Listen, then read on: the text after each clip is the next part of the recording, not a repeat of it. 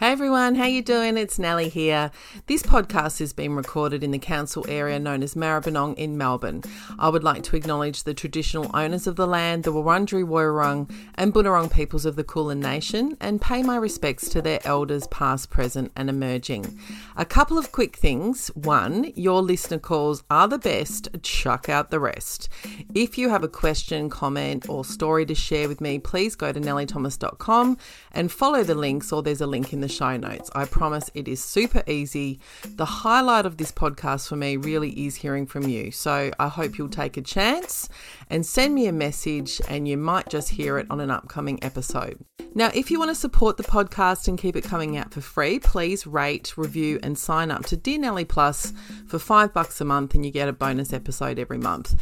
Our bonus episodes so far have included things like talking to young people about sex. We did a deep dive on listener letters. In March, I did a bit of an intergenerational chat and talked to a 20-something and 30-something year old about what it's like out there in the dating world for them. In April, we released a recording of the live show we did for the Melbourne International Comedy Festival. And most recently in May, I talked to comedian Brad Oakes about his polyamorous relationship. If you sign up, you get access to all of those episodes, plus you help me pay all the people involved in making the podcast. For more information about that, see the show notes or go to nellythomas.com and follow the links. Now, one quick thing. This is a sex, dating and relationships podcast for adults. If you don't like swearing, it's really going to give you the shits. So off you fuck.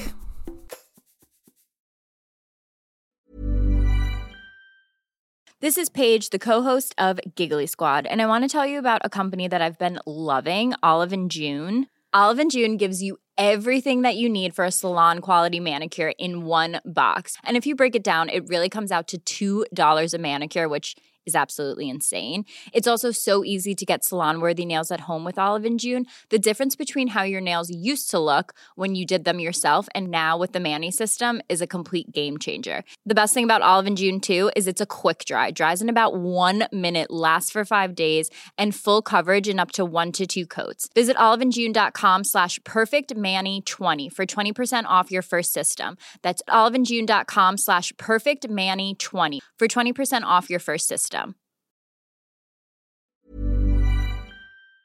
Dear Nelly, I could use some advice, dear Nelly. Yes, some help would be nice, dear Nelly.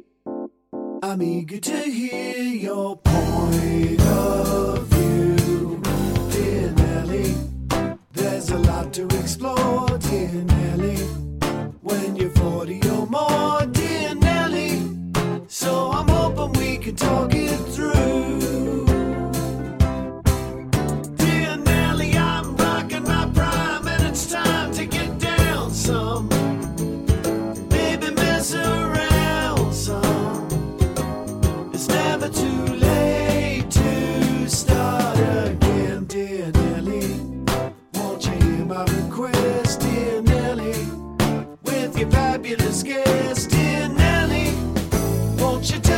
You think I should do?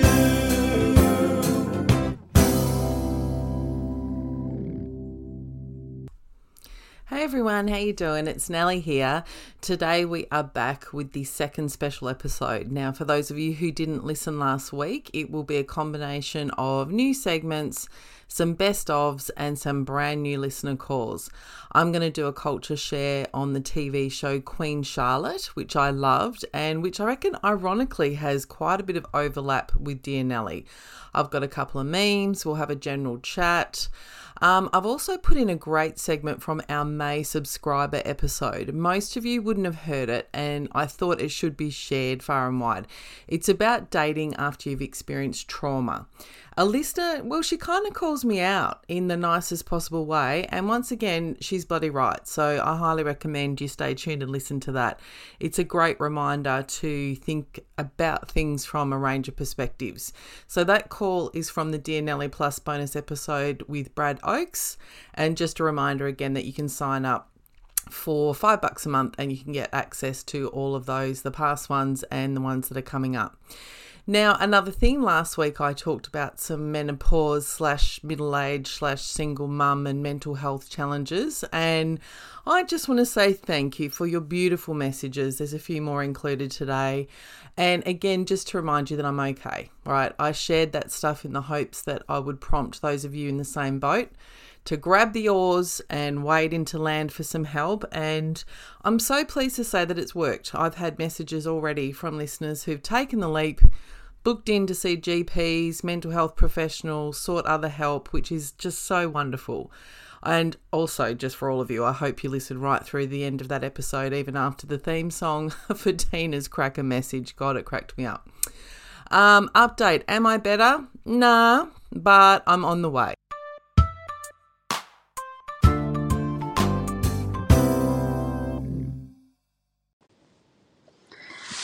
Hey Nellie, what I really love about your podcast is it's like the best combination of Daggy Magazine Agony Aunt combined with let's have 10 cocktails, go out and have a dance with the most wide range of queer folk you can find. And you mash those two together, you add in a little side of Tupperware party, and you have got this podcast, which is unlike anything else that I've actually had a chance to listen to. It makes the world not seem so lonely. It makes laughing at yourself seem perfectly normal, and I really appreciate it. So thanks so much for doing what you do, Nellie. 2 thumbs up. Thanks. Dearest Nellie, just want to let you know how much I love your podcast and how it's so important for me each week. I just love listening to it and hearing the wise words of yourself and your guests. Just makes me feel like I'm part of a community, and the conversations are just so, on point, or just what I need to hear. And anyway, I think you're awesome. Your guests are great. It's fun. It's just amazing. Anyway, also I thought a good idea for a guest might be Emma Race's friend Gail. She sounds like she knows shit. Anyway, take care, Nellie. You're awesome. Thank you.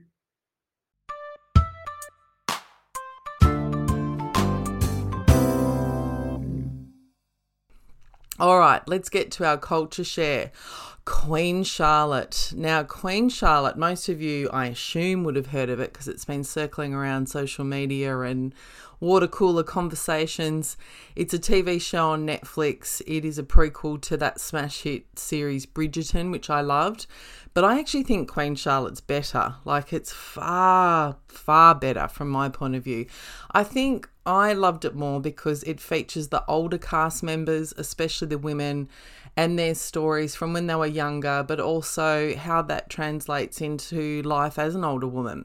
So the basis of the show is looking at Queen Charlotte's younger life. She was betrothed at the age of 17. It was kind of a trade deal between Germany and England.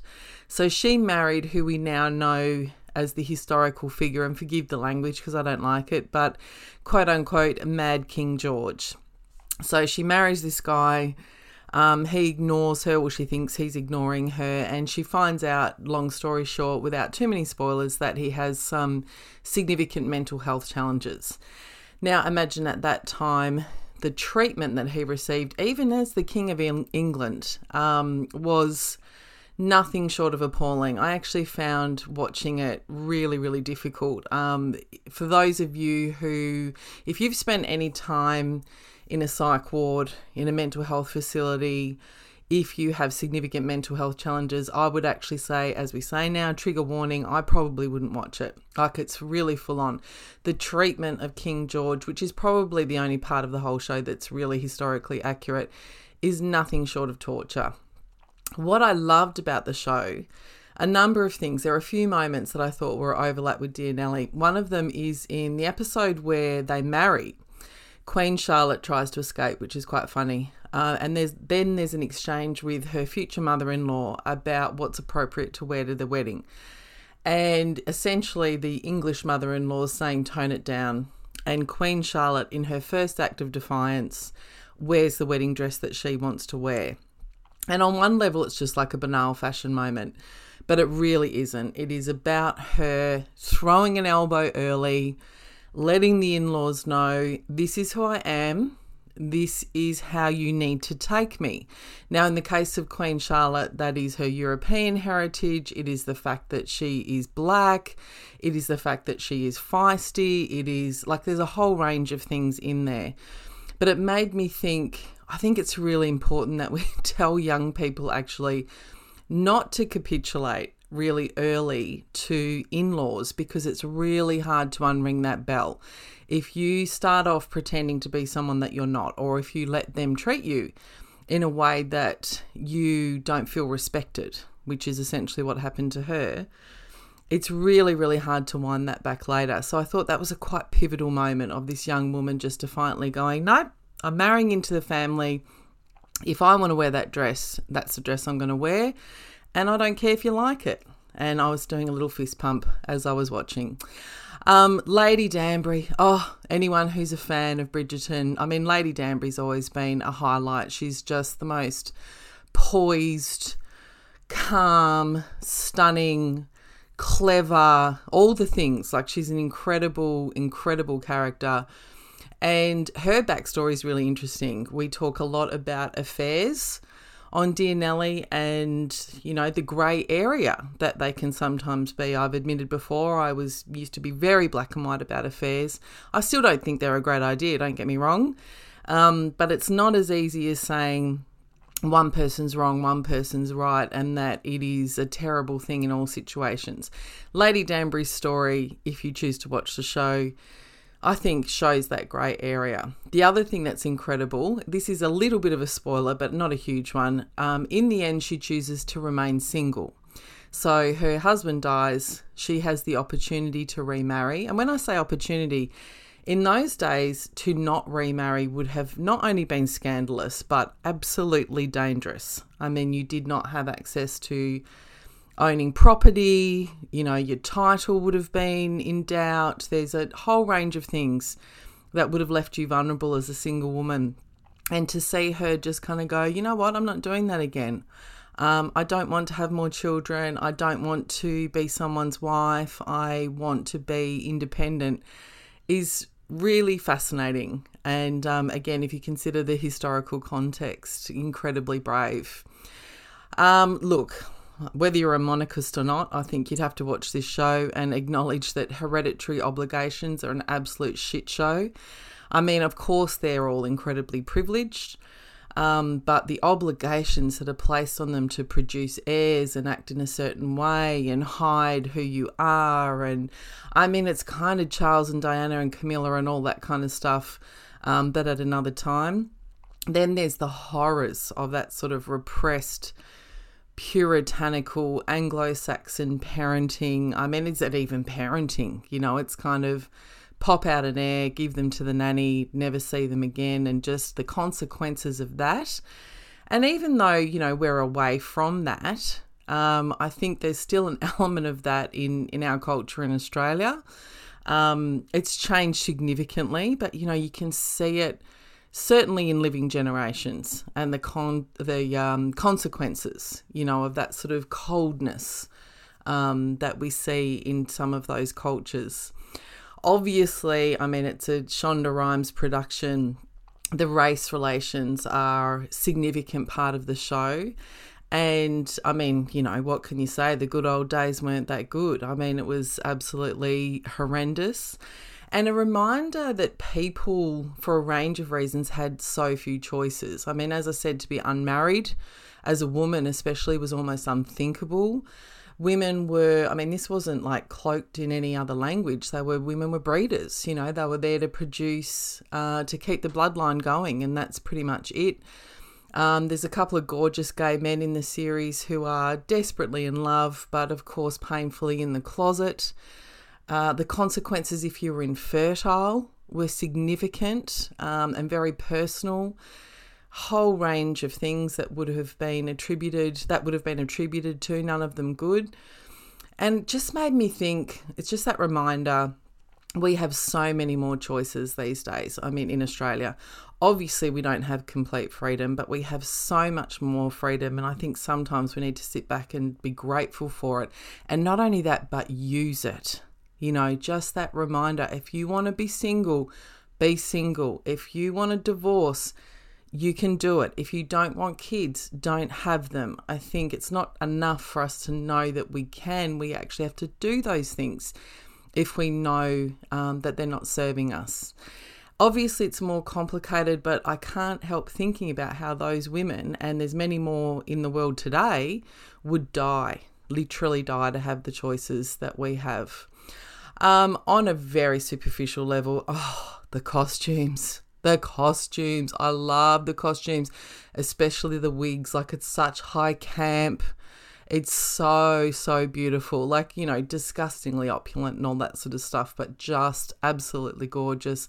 And look, no spoilers, but I thought the ending was gorgeous. It really was. Completely unrealistic, not true historically, but such a beautiful ending. And there's one particular moment, anyone who's watched it will know, there's a moment where you just think, it really is those little banal in-jokes between a couple that mean everything to the couple, and no one from the outside would understand the significance, but they're just beautiful. So look, Queen Charlotte, it's on Netflix. I bloody loved it. I'd love to know what you think about it. And 5 stars from me.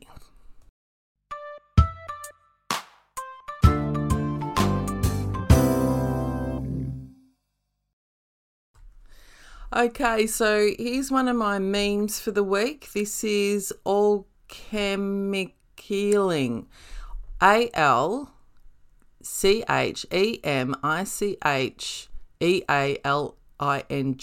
I don't know how to pronounce that, but it's on Instagram.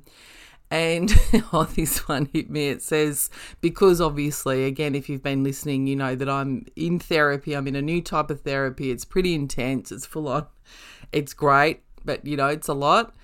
And this meme says, people in therapy are often in therapy to deal with the people in their lives who won't go to therapy. Now, that's not entirely true in my case, but there's certainly some truth in it. And I thought that might hit some of you between the eyes.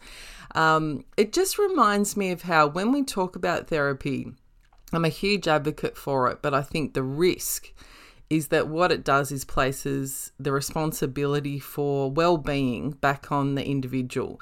And if an individual is in a sick environment, then they are going to be sick, right? So, you know, I've attended many gigs, for example, or I've emceed them, or I've been a speaker or whatever, and I'll be in a workplace where they're bringing, you know, they're having a well-being day and everyone's being told to, you know, do various relaxation techniques and all these other things. And there's so many times where I want to just stop and go, if they all finished work at 5 o'clock on the dot and went home and could go for a walk and cook dinner, they would feel better. If their boss wasn't a bully, they would feel better. If you didn't have a culture of perfectionism or criticism or overwork or underpay or whatever it is, they would feel better. But what we've what we've been doing, I think, for a couple of decades now is saying to people, if you don't feel well, there's something wrong with you. Now, that could also apply to a school situation. That could apply to your extended family.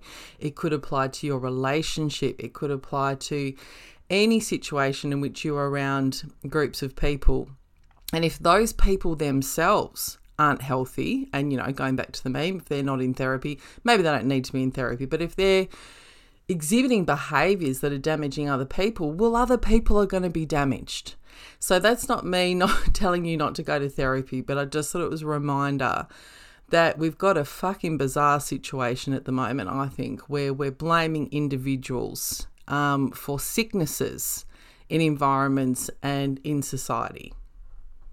Okay, and my second theme, which is from Normal and Relaxed at Internet Hippo on Instagram, says, it's easy to be happy and nice, but the real power move is being miserable and nice. How am I doing? Real shitty, dude. Very bad.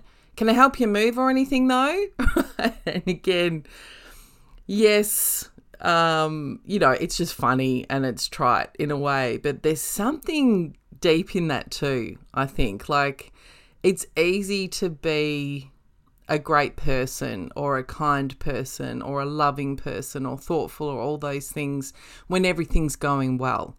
When you win, how often do we see this with sports people? They're absolutely fantastic in victory. I think the real test of character is how you behave when the shit hits the fan. And again, not trying to make this all about me, but, I go through periods where I am depressed, that's the truth. And I'm in no way saying that I'm perfect in those moments. In fact, I find it much, much harder to connect with the people that I love, for example. But fuck, I try. And I reckon lots of you who are listening try too. And at the very least, I think what we can try and do is take responsibility for our behaviour and seek help.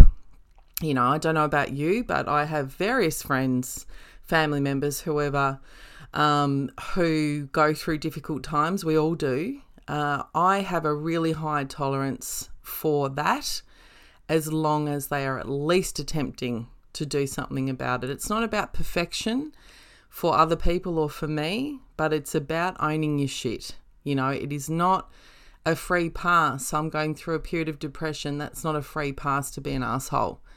And I think in the context of our listeners, it's really important to remember that in relationships, like, absolutely we have to have tolerance and acceptance and love and compassion for people who are going through difficult times, but you're not a punching bag. And I don't mean that literally and metaphorically.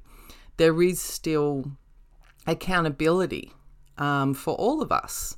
Again, that's not about perfection. It's not about faking a good mood. It's not about, getting everything right. But it's also not a free pass to be mean, or certainly to be cruel or anything like that. So that's the real power move, right? Is still maintaining your integrity and hopefully, doing the least harm that you can when you're feeling like that. So that one hit me.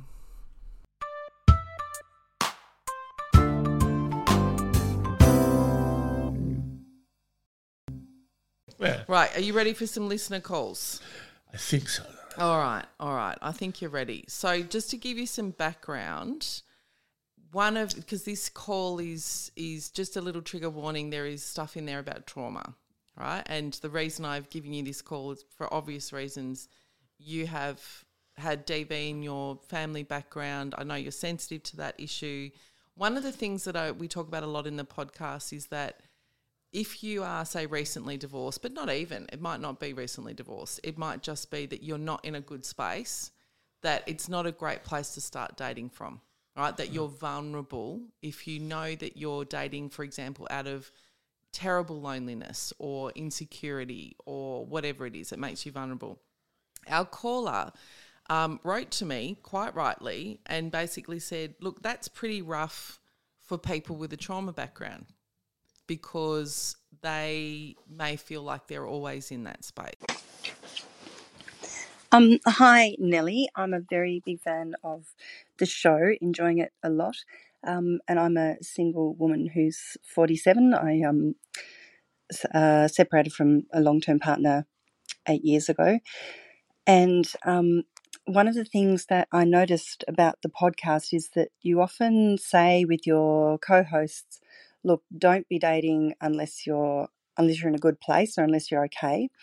And I think that's really sensible, because it is really it's hard. It requires a lot of resilience and reflection and strength, because people are humans.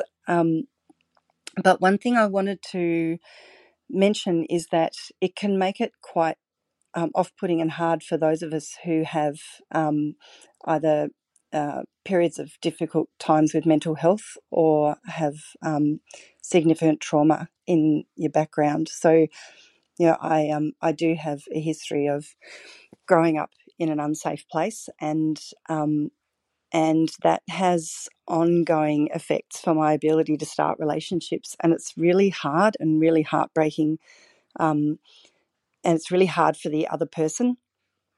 And I haven't found someone who can get me through that first few months where I tend to end up in a panic. And I think it can be really hard to promote that culture that if you're out there, everyone's got to be pretty tough and you've got to be up for it. I think I'd rather hear a bit more of a nuanced conversation about how you can do this and you can try and you can have, you can do it with support, you can learn.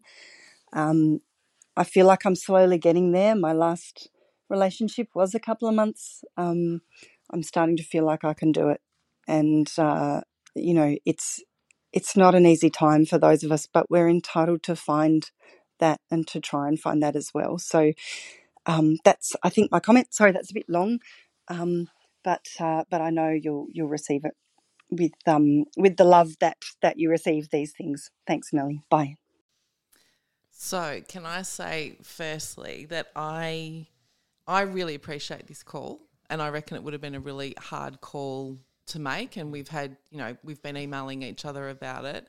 One of the things I appreciate just on a general level, I don't think she'd use this terminology, but I think she's calling me out, and I appreciate how she's done that. Wow. She's done it in a really respectful way and a really kind way, and it's really made me reflect. I think I work in this area, I know this area inside out, and even for me, I haven't been conscious of thinking what those statements mean to a survivor, of kind of going, oh, you've got to be in a great place to be dating. I still think that that's true, and we'll talk about that, but I appreciate what she's saying. It doesn't mean that you can't date, that you're not entitled to a relationship, that you can never start again. Well, that's it, because I read this before I heard it. Yeah. Right, because you sent me the run sheet. And I read it, and that's what leapt off the page. It was the bit about where you'd said, but wait until you're, right. And I thought, well, the clear, logical fallout there is, what if you're never ready? Yeah. And so, in fact... What if I never feel like I'm in the right place? Yeah. Yeah. But in which case, by default, your answer is, you can't do this. Yeah, that's right. No soup for you. Yeah, that's right. Okay, and that kind of leapt out at me. Yeah. And I thought, unless that's stated, and I thought, and that's where I shit myself, because I thought I'm in no position that I'm not anywhere near expert enough to say that could be true for anybody. Right? But that leapt out at me straight away. That yeah, she's right. Yeah. And then she went on to answer it right at the end, where she goes, things are getting better. Okay. So I think that what she should consider doing, not what you have to do, but what you should consider doing is measuring how you're going and diarising it, only to yourself, but diarising and... so consciously looking at it. Because I think that's, if the nuance to me is having this conversation about if you're in a really dark place or you're in a rebound from a really bad relationship or... Quality sleep is essential. That's why the Sleep Number Smart Bed is designed for your ever-evolving sleep needs. Need a bed that's firmer or softer on either side? Helps you sleep at a comfortable temperature? Sleep Number Smart Beds let you individualize your comfort so you sleep better together. J.D. Power ranks Sleep Number number 1 in customer satisfaction with mattresses purchased in-store. And now, save 50% on the Sleep Number Limited Edition Smart Bed for a limited time. For J.D. Power 2023 award information, visit jdpower.com/awards. Only at a Sleep Number store or sleepnumber.com. There's a whole range of circumstances we talk about. I would still maintain that is not the time to date. The cut and thrust of dating's too intense and you are too vulnerable. But when you don't have to be either in a perfect place, because none of us, I'm not in a perfect place. Yeah. You're not in a perfect place. Okay, but so then what you need to consider doing there is, if you're not in a perfect place, I mean, if the time isn't right, then what are the parameters that will get you to the time is right. Yes. Work out what they're going to be. Yeah. Right. And again, how are you going to know that you're in a good enough place? And I think you're right, maybe keeping a record of that, whether it's diarising, however you do it, to actually not just wing it. Yeah. Also, the other thing is something that emerged from the 80s is a thing called a committed listener, right? Yes. Okay. And that's somebody, or, some people might call it a buddy or whatever, but that's somebody who is strong enough to give you good feedback and to walk you through what you're doing. Who's not going to bullshit you. Yeah. And she said it herself, and I think I would reiterate, it is not about not dating, it's about acknowledging, and this isn't fair, but it's just true, that if you've come from a trauma background of any kind, you've got extra work to do when you're dating. And one of those things, I think, is having, and she said this herself, what supports have you got in place? Yeah. So I would say, in the spirit of what you've just said, let's say you have a group chat with 2 or 3 of your best friends that you really trust, and when you go on a date, you say, this is what happened. You don't edit. Yeah. You don't, if he's rude to the fucking wait staff, you say it. Yeah. Or he gave me this compliment, or he did, good and bad, put it out there and have another perspective. Okay. And trust that they go, mate, I think that one's a red flag, or no, he sounds great. Also have conditions of satisfaction or conditions. Yes. Before the date. Before the date. This is a deal breaker. Yeah. But if you make a list, and do this with your mates or your therapist or whoever it is, have a list of deal breakers, and it could be something like, if they don't ask me about me. Absolutely. And that goes for everything, not just dating, right? That goes for my relationships with my colleagues. You see a lot of, during the comedy festival, we see a lot of people that you don't normally see. And I tend to put a little asterisk next to people who don't ask me what I'm doing. Yes. What's been going on. Yes. Yeah. And those deal breakers will be different for everyone. She has to make them herself. But I think even though it's fucking unfair, when you do have a trauma background or I think she mentioned mental health issues, you do need to be more alert to these things. You actually are more vulnerable. Yeah. That's the truth. So it doesn't mean you can't date, but you need some conscious supports in place, and just do it consciously. But I 100% want to reiterate, I want to apologise, honestly, because I do not think, it's not a reflection of what I think. I think that you are absolutely entitled to love and dating, and you deserve it. I just want you to be careful.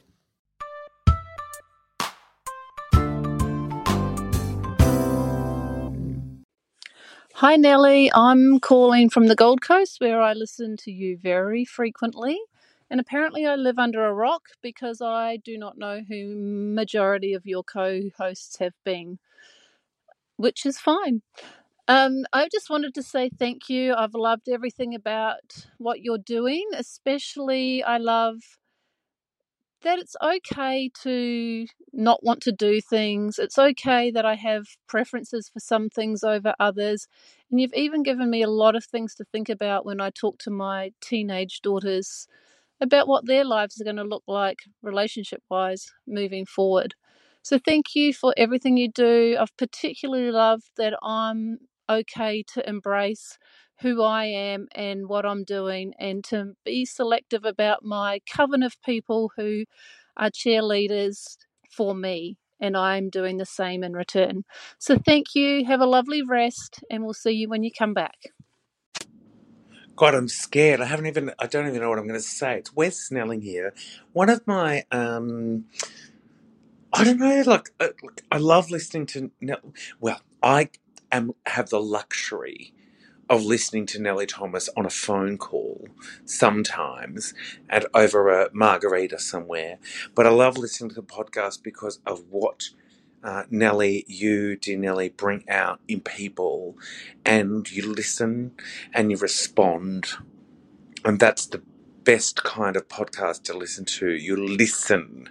You actually listen to people. And I appreciate that. And I think your listeners do. And I love you and I adore you. Love, Wes Snelling. I just wanted to say a huge thank you to you, Nellie, and to your friends and everyone who's been involved with the podcast, as it's so affirming for, well, I'm going to speak for over 40s women right now. It's so affirming for, single women. I live in the country. I'm, a rural lesbian, foster carer, and it can be really quite isolating, and it's really, really wonderful to hear such a diverse group of voices. And when I say sort of it gives you hope, I don't mean hope of finding a partner or anything like that. It gives you hope about being comfortable where you're at, and that's a really wonderful thing. So I thank you for that.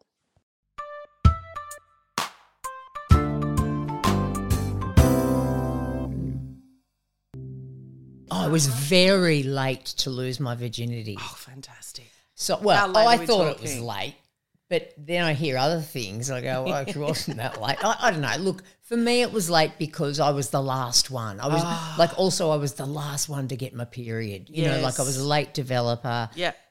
So I was 19. Yeah, isn't that absurd that seems late? I know. So you similar age to me, I'm guessing. I'm 50. I'm 55. I'll be 56 in May. Okay, so a little bit older. But yeah. that then, like that just doesn't seem late to me. No. 19. No, but at the time.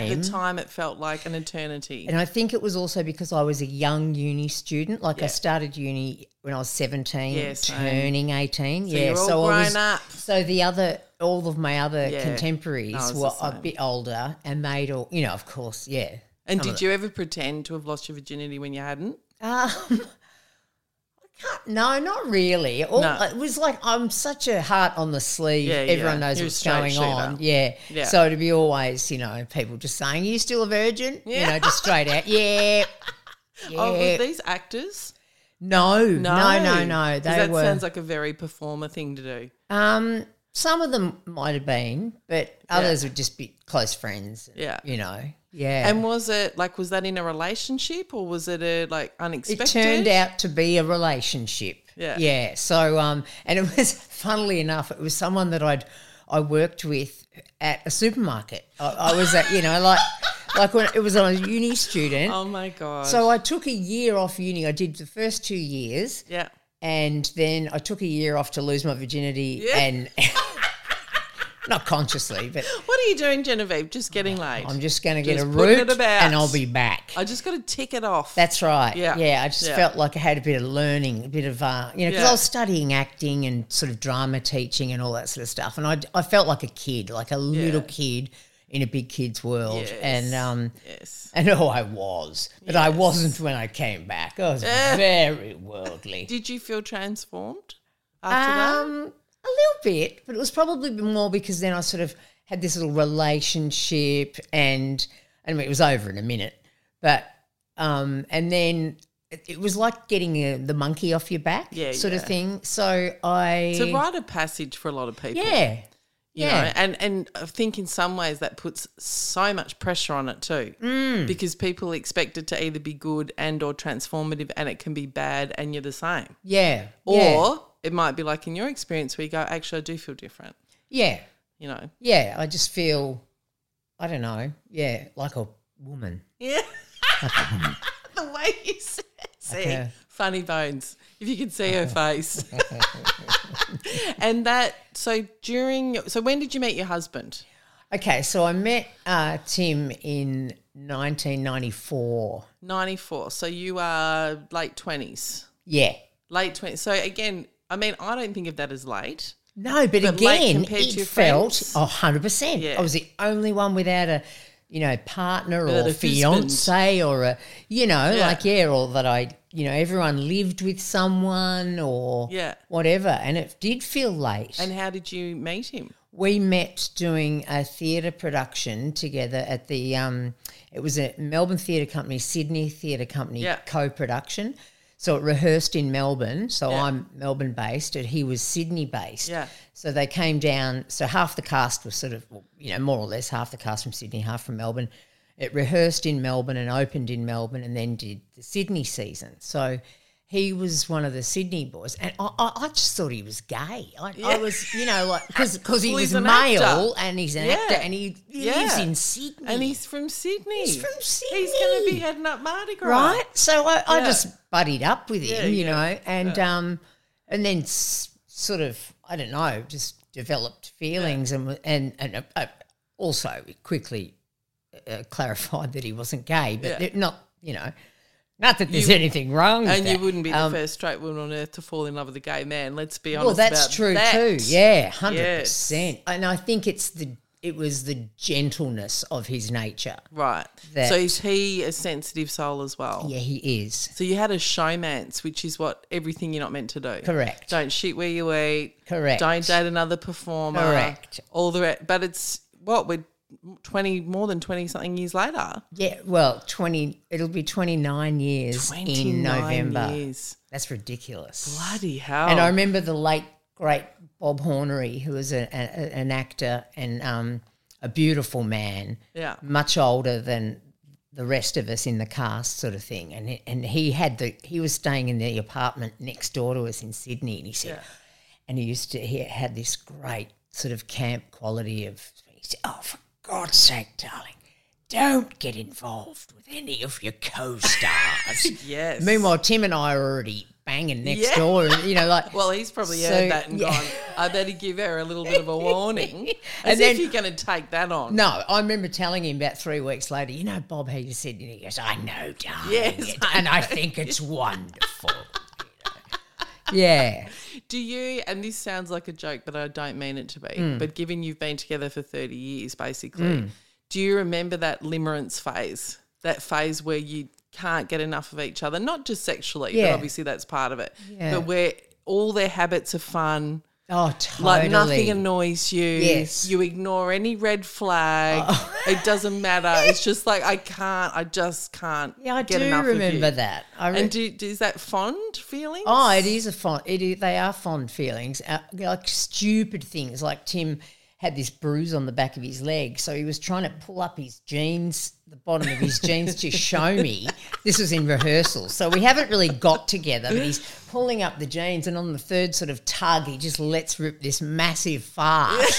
With the effort of it, and I'm on the floor. I'm my just finger. like, great, total Yeah. pull my Because finger. you're a good working class girl. Yeah. Yeah, and that's the humour. Yeah, that's Yeah, right. Oh, yeah. it was all farts Yeah. in our house. Don't That's, take that's yourself just, too there's nothing seriously. funnier than a fart. 100%. And then another incident where we went out for food and stuff, and he got this dessert, or we shared a dessert or something, and at the end he just put the spoon and fork to the side of the plate, picked up the plate and just licked the shit out of it, and I was just like, yeah, you'll do. The taboos. You'll do. Yeah, I love that, especially with a gentleman. Yeah. I love that. Yeah, like if a kind of macho alpha's doing that shit, it really annoys me. oh, totally. But if it's a sweet guy, Yeah. I'm like, Yeah. because it's unexpected. That's right. There's where the humour is. Yeah, that's right. Because you sort of know it's a parody Yeah. of himself. Yeah. Yeah, Yeah, I that's love right. that. Yeah. So correct me if I'm wrong. This is purely from my point of view, but the peak of your fame is sort of Comedy Inc. days.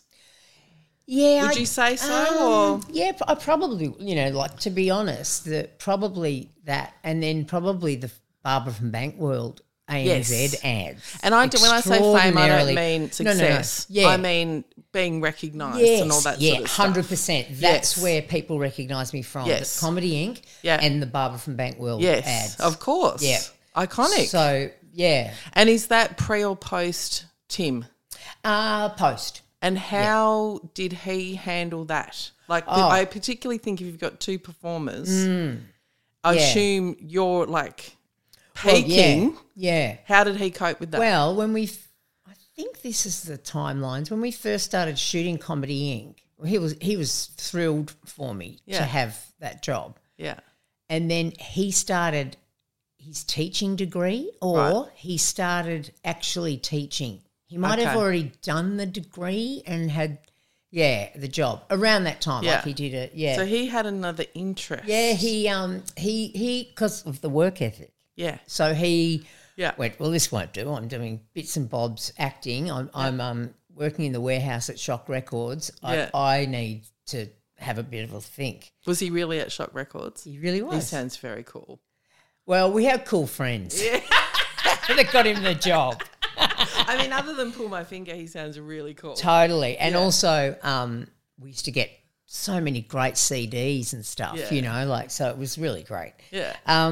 Yeah, so he supported your ascendancy. Oh, yeah. That's why he's still married. Yeah, yeah. I mean, we see that, don't we? Yeah. A lot in our business. Yes. In the business of show Oh, in general. yeah.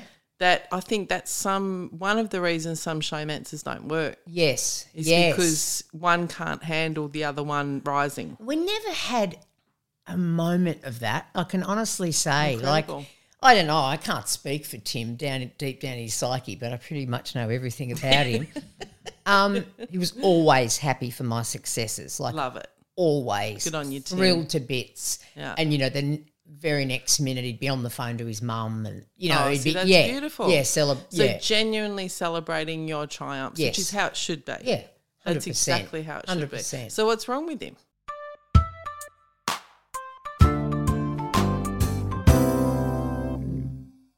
All right, are you ready for a listener letter? Yeah. All right, dear Nellie and Harley, Okay. right? Got a really tough one for you. I've Righto. really given you the hard ones, Harley. I'm into it. I have terminal cancer. All right. Not you, the No. person writing the letter. No, Okay. Not that I know of. I'm 65. My girlfriend is 40.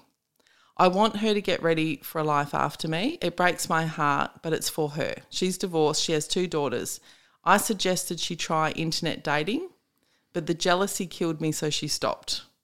But I've seen several things. 1, she totally lacks confidence. I've found that a lot. She needs to build confidence before dating, otherwise she'll never find the right person. 2, every single possible date looks amazing. They sound perfect. I remember this 15 years ago when I was doing internet dating. Every woman was Elle Macpherson or Halle Berry. Every man was George Clooney. I met lots of them. They're not what they paint themselves to be. Back to my girlfriend. Although I don't want her to start looking until I'm gone, which is maybe in less than a year, I do want her to know that she can build confidence and that she can go on another chapter, another journey. What should we do? Wow. Lots in there. Oof. I commend that guy Yeah, I do too. for being that open and understanding what his diagnosis is, and Yeah. that's you're not going to get around it. Yeah. And wanting his partner to find love. He's facing reality, Yes. right? There's a And movie about this, isn't there? there is a movie about this, but it also reminds me of the fabulous show you did that the title eludes me now. Taboo. Taboo, right? This is where you did an episode with people who knew that they were dying. And we just lost one. I know. It was only 4 years ago we filmed it, R.I.P. and Nicole Cooper just passed away from bowel cancer, and Yeah. was an incredible person. Yeah. And I actually have spent a fair bit of time over the last week thinking about her and her husband Tim and their little child, because she had a brand new baby Yeah. when she got that diagnosis, and that kid would be just on 5, I guess. Life's not fair. No, it's not. No, it's it's a clusterfuck at the best of times. Yeah, so I've been around this subject matter, and I wonder how that guy is now, and because it's a long burn, a terminal diagnosis. Yes. It's not a sudden No. death scenario, and so I think it's really great they're talking about it. But I think it's it goes to the last caller. It's a similar kind of thing, and because it seems to be around his partner not valuing herself and not loving herself. So I guess it's probably the advice I'm giving to a lot of people about a lot of problems at the moment is you've got to love yourself. You should be your best friend. You're the one that has to go to sleep with yourself and wake up with yourself. And you can't find a person to treat you well if you're not treating yourself well. Look, I know I don't in any way mean this to be flippant. I mean this sincerely. One of the reasons I love RuPaul and the reason I watch it with my kids is because he says on every episode, if you can't love yourself, how are you going to love anybody else? Yeah, right. And Yeah. I feel like for young people, I've got a 15-year-old, I want her to hear that over and over Yes. again. Yeah. If you're not in the place where you actually really love yourself, don't date. No, absolutely not. Do not date. Yes. You are not ready. Yeah. You are vulnerable. Yeah. And work on yourself. Build yourself up. Build up your friendships, your interests, all those sorts of things. You can be lonely. You won't die from it. Yes. Yeah. Right? You can be lonely and there'll be a point at which you feel better and then you'll be ready. Yeah. One of the things I love about this is I love anyone who'll face the reality of shit Yes. and not avoid it. I can't bear denial. Yes. Right? Yeah. Face the problem. Yep. He is dying. Yep. Right? He knows she is going to be vulnerable after he's gone. It reminds me, I don't know if you've ever heard our beautiful mutual friend Maria Bamford talk about this, but when her mum was dying, she set her dad up, like her husband up, with a new woman. Great. Like in their 70s or 80s. Like part of me goes, fuck, she's still got a job to do. Like seriously, the shit that wives have to do. But what an act of love. Yeah. You know, she went, I know he needs companionship. You know, and I think this is his vibe. This is our letter writer's vibe. He's like, I want her to have someone after I'm gone, which is a really generous act. The only thing I would say is, and I know he knows this, but it's worth spelling out, it's her decision. Absolutely. Right? She might not want anybody. Yes. Also, I imagine that she quite loves him. Indeed, and she's going to need and is some going time. through grief already, Correct. and then is going to need a period of mourning and grief afterwards, which doesn't have a timeline. No. So probably her head's not in the game at the moment, Yeah. because she's in his world, and she wants to, I'm just speculating, but maybe wants to honour him and his life and the end of it. So maybe that other thing will come, and it goes back to what we've sort of said about loving yourself. That's the only preparation that she needs. Yes. And then let's probably take care of this issue first before we start moving on to other relationships. I think the brutal truth, I think, that has to be spoken here as well is that you can't improve her self-esteem. Only she can. Yes. Right? So if your assessment, and we don't have her side of the story, but if your assessment is that she, is seeing any shiny thing and going, they're amazing, which is a real thing in dating. Yeah, where totally. You can be like blindsided because, it's all new and fresh. Or that she doesn't feel worthy, you actually can't give her that. Yeah. You can tell her repeatedly how amazing she is and that you hope she gets there, but she has to do that work. Yeah, absolutely. That's internal work. Yeah. Yeah. I don't know what to say to our caller what do you say to someone who knows they're dying? Like all the normal things that we say to someone, oh, good luck and, all of that. Best of luck. All I can say is that it's always going to sound cliched and whatever, but it's incredibly brave to face it like this. Yeah, yeah. Like I really respect it. So do I, absolutely, because I don't know respect how it. I'd be. I don't either. I can say what I think I do. Yeah. I made a joke about it before we started recording. He's like, yeah. I'd just lean into. We don't know. We don't know. So. I think the only difference between him and us, though, is he's been given a little bit more of a definite timeline. Yes, that's right. That's right. We all just don't know. He's having to face the reality of mortality. But to me, it sounds like from what we can go on from the letter, he's actually handling it really well. Yeah, totally. And, hats off.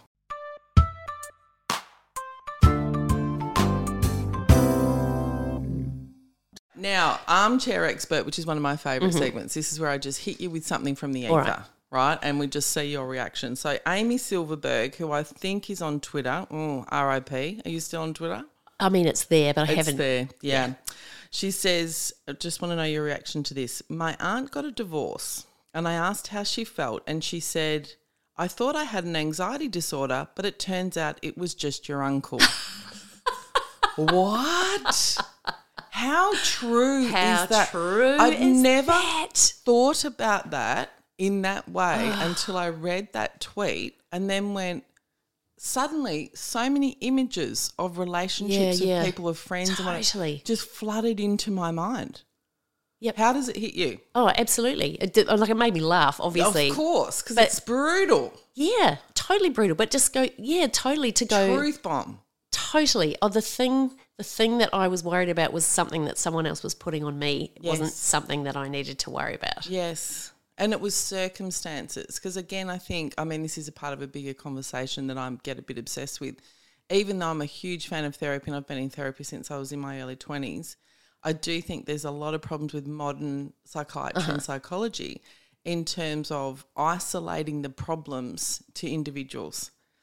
So not looking at, well, have they got enough money? Have they got access to healthcare? Are they overworked? What are their family relationships like? Rather than going, Cal, you've got an anxiety disorder. Yeah. How's your fucking marriage, right? Is Uncle Barry a dickhead? Maybe you're not depressed. Maybe you need to get divorced. Yeah, man. And the thing with things like that too is that my theory is that people, you want to come back to the easiest course of action and you want things to come back to normal. Yeah. And so you constantly explain stuff. Planning for your next trip?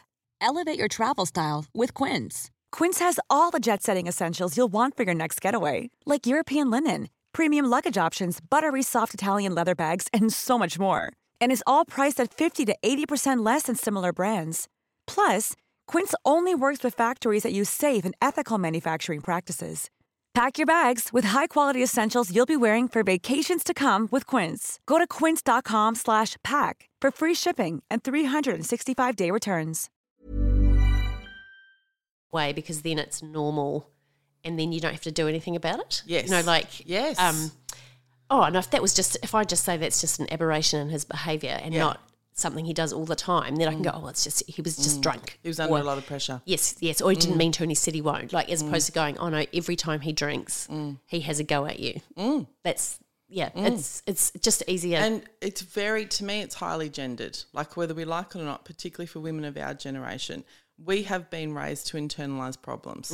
So if there's a problem within the extended family, it's our fault. If we have kids and there's a problem with the kids, it's our fault. If there's a problem in the marriage, it's our fault. And I can see this auntie just absorbing all of this and then having this revelation once her marriage ended. Oh, I can sleep now. Yeah. Can't you just see it? Absolutely. So cautionary tale for our younger listeners. I remember seeing a meme years ago, before memes were even a thing, where someone said something like, basically, before you decide you're depressed, just check that you're not surrounded by arseholes. Yes, yeah, I love that. You know, that's always stayed with me. Yep. Like, you are going to feel like shit if you're in a bad relationship. Yes, yeah. That is not, let's not pathologise that and call it a mental illness. That's being human. Yeah. It's like living next to, I don't know, an industrial, like a factory, and there's like really loud clanging every night at 2 a.m. and you can't sleep and you're exhausted and you're overtired. It's like you don't have insomnia. You live next to a clanging factory. Yeah. You live through a bushfire, you're not going to breathe well. Yeah. And you wouldn't turn around and go, we better investigate for asthma. No. The smoke. Yeah. It's the Fire. smoke. Yeah. Oh, my God. All right, now this one's a nice quick one, but I just saw it and I thought of you and I as the nerd burgers that you and I both are. She says, this is via Go Ask Mum on Instagram. When I die, I want the people I did group projects with to lower me into the grave so they can let me down one last time. Because you and I mean, you literally love a glue gun. Yeah. But you and I are the glue in projects. Yeah. Right? We're the doers. Yeah. How seen oh my God. did you feel? Oh, I immediately flashed back to feminist studies at university and someone's car got broken into and they stole all their notes. Yeah, of course. And, it's all right, I've done a presentation. But group projects at school, professional collaborations in comedy, university thing. Like, I'm that one sitting there, guys, we've got to have something to hand in. The deadline was at 5:10. It's 5:15. Yeah. Oh, guys. I knew we'd both feel sane.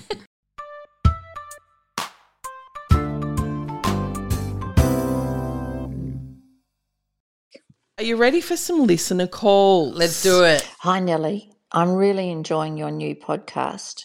Thank you for putting all the time and preparation into it.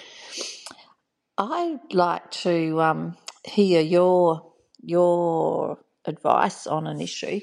I'm 61 and my 20-year marriage ended 18 months ago, and the Single Life of Us podcast actually gave me the courage to go on to an online dating site last July, which I did, and I have dated 2 men since then, and both of them were for 2 months each. But I'm interested in your view on the pace of a new relationship, because with both of those men, I met them, we had lunch, got on well, had another date within a week, and then another date a few days later. And then from then on, we were seeing each other every few days, every day, some of the time. So it was pretty full on. And I was wondering if you have an opinion on whether it's better to start off on a slower sort of pace at the beginning of a dating sort of relationship when you're getting to know somebody. Thank you. Bye. Kirsty Weebeck, what do you think? Well, we're talking about pacing. Yeah, pacing. I mean, as a fairly veteran lesbian, the 3 dates you go, what? The second date would have involved moving in. Do you know what? We say that, but you're not like that at all. I'm not. Yeah. I was just making a gag to move into my genuine advice, but I mean, put in context, she's 61. Yeah. She's obviously come out of a really long-term relationship. Can I say, firstly, going back into dating, and I mean this metaphorically, takes balls. Good on you. A lot, yeah. Well done. Loads of courage, and that's awesome, and it's great to hear that The Single Life of Us inspired that as well. Yeah. That's awesome, and I'm sure that was like something that you really wanted to come out of that podcast as well. So congratulations on achieving that. But, yeah, it depends on how you feel, I think. I mean, what I learned through being a prolific dater in my early 30s was to really listen to my own intuition and my own gut. And there were numerous situations that I got myself into where I didn't do that. And then eventually down the track, I was a bit in over my head. Yes. And I was like, what a nightmare. But, you know, I pick up on that because that is the key. It's not the rule. What I hear in what she's saying, even the way she's phrasing it, of kind of eventually, it was a bit full on. Yeah, that's exactly right. Right, it full on's too much. And if you're asking the question, it's too much. If you're asking the question, obviously the pacing didn't feel correct. Fast. Exactly. Yep. So I'd say pull it back a little bit. If you're worried about the pacing, then that's probably an internal red flag to yourself. Yes. So maybe the next time that you meet like a lovely gentleman that you're interested in, just for the first few dates, just keep it weekly for a while. Like, I was trying not to laugh and make fun of you then, but you sounded like you were in Bridgerton. When I said next gentleman, time you meet a lovely gentleman. I know. I was trying to let it go. You shouldn't have. No, you should. Because I don't know why, but I've always loved referring to men as gentlemen. Yes. And it's like it started out as an ironic thing, but now it's just part of my lexicon. Yeah. But I love it. And it does make people laugh all the time. And I'm here for that. So I'm such a lady. Yeah.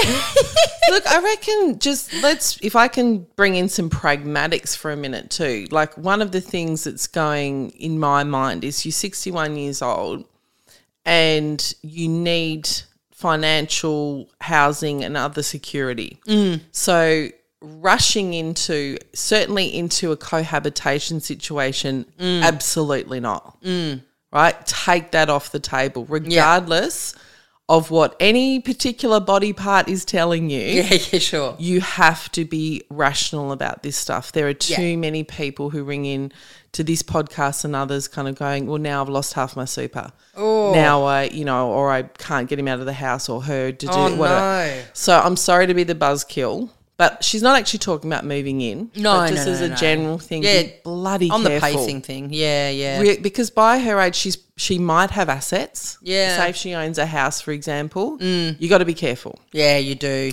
In the dating pacing, I just think she's answered the question herself. Yeah, by bringing the question up in the first place. It's hard to unwind. Yeah. If you go, all right, first 3 months I see you 6 times a week and then you feel claustrophobic and go, can we wind it back to 3? That's really hard. Yeah, where it's way easier to be like, and you don't even necessarily have to verbalise the boundary. Yeah.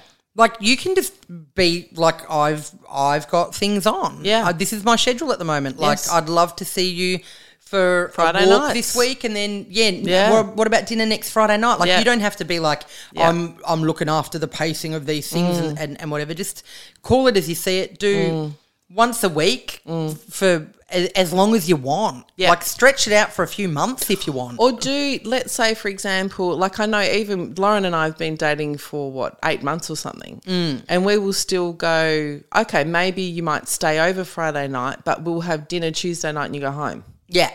Do you know what I mean? So Yeah. there's not an assumption that every time I see you, it's a sleepover, or that you're going to be there for 3 days in a row, or that you're going to, you can actually set that up. Absolutely. Particularly if you know, and she sounds similar to me, I need that space. Yeah, sure. For a range of life circumstances, but also personality. Yeah, You know, for sure. I want to take things slowly. Yes. And there's nothing wrong with that. No, not at all. I think it's healthy, actually.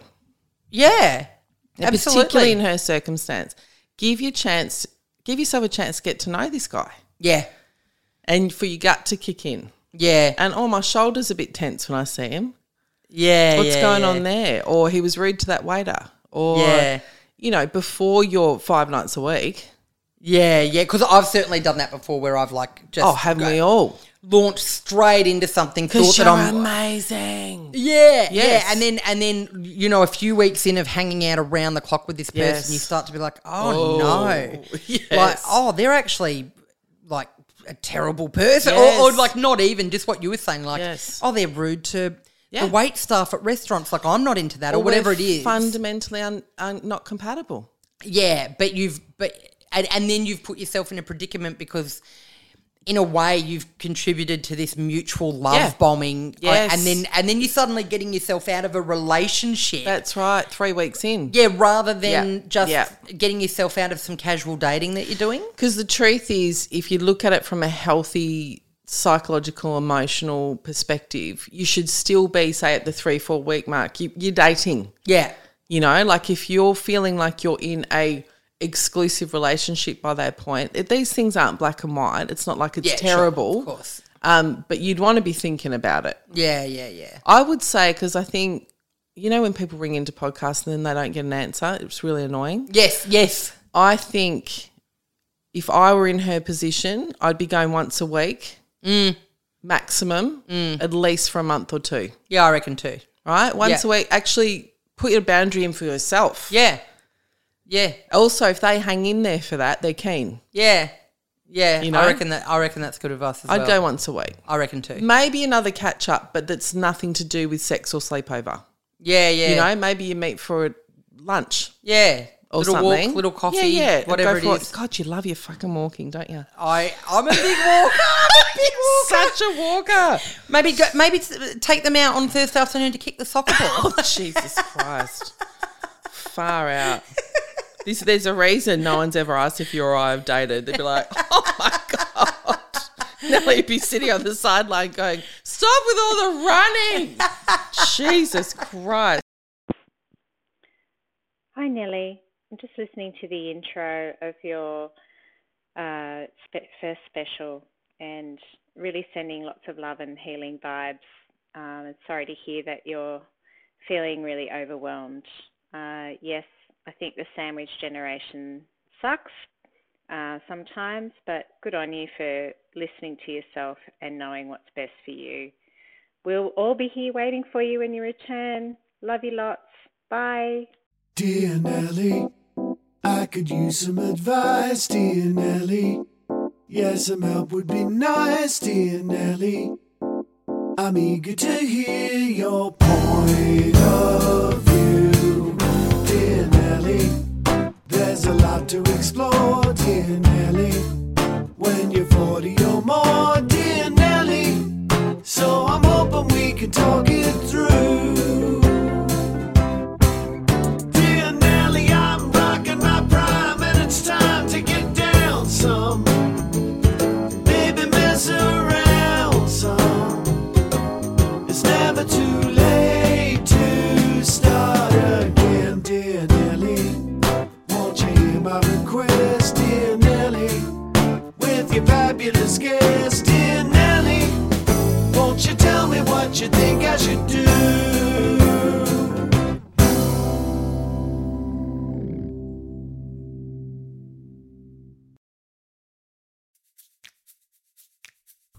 Hey, thanks so much for listening to Dear Nelly. Now, don't be shy. I would love to hear your questions and comments. To send me a recording or an email, go to nellythomas.com and follow the links. It's super easy, and you might hear me talk about your question in a future episode. Huge thanks to producer Sam Peterson from the Producer Boy Creative Production team, and to producer Faye Younger, who in addition to being an excellent human, is also a brilliant real estate buyer's advocate and can be found at youngerhill.com. Thanks to Acast and all the team. And lastly to you. Without the listeners, I'm just a middle-aged mole talking shit to no one. Please rate, review and consider subscribing for $5 a month for a bonus episode and to help me keep the lights on. And tell your bloody mates, would ya? I'd really appreciate it. Love yous.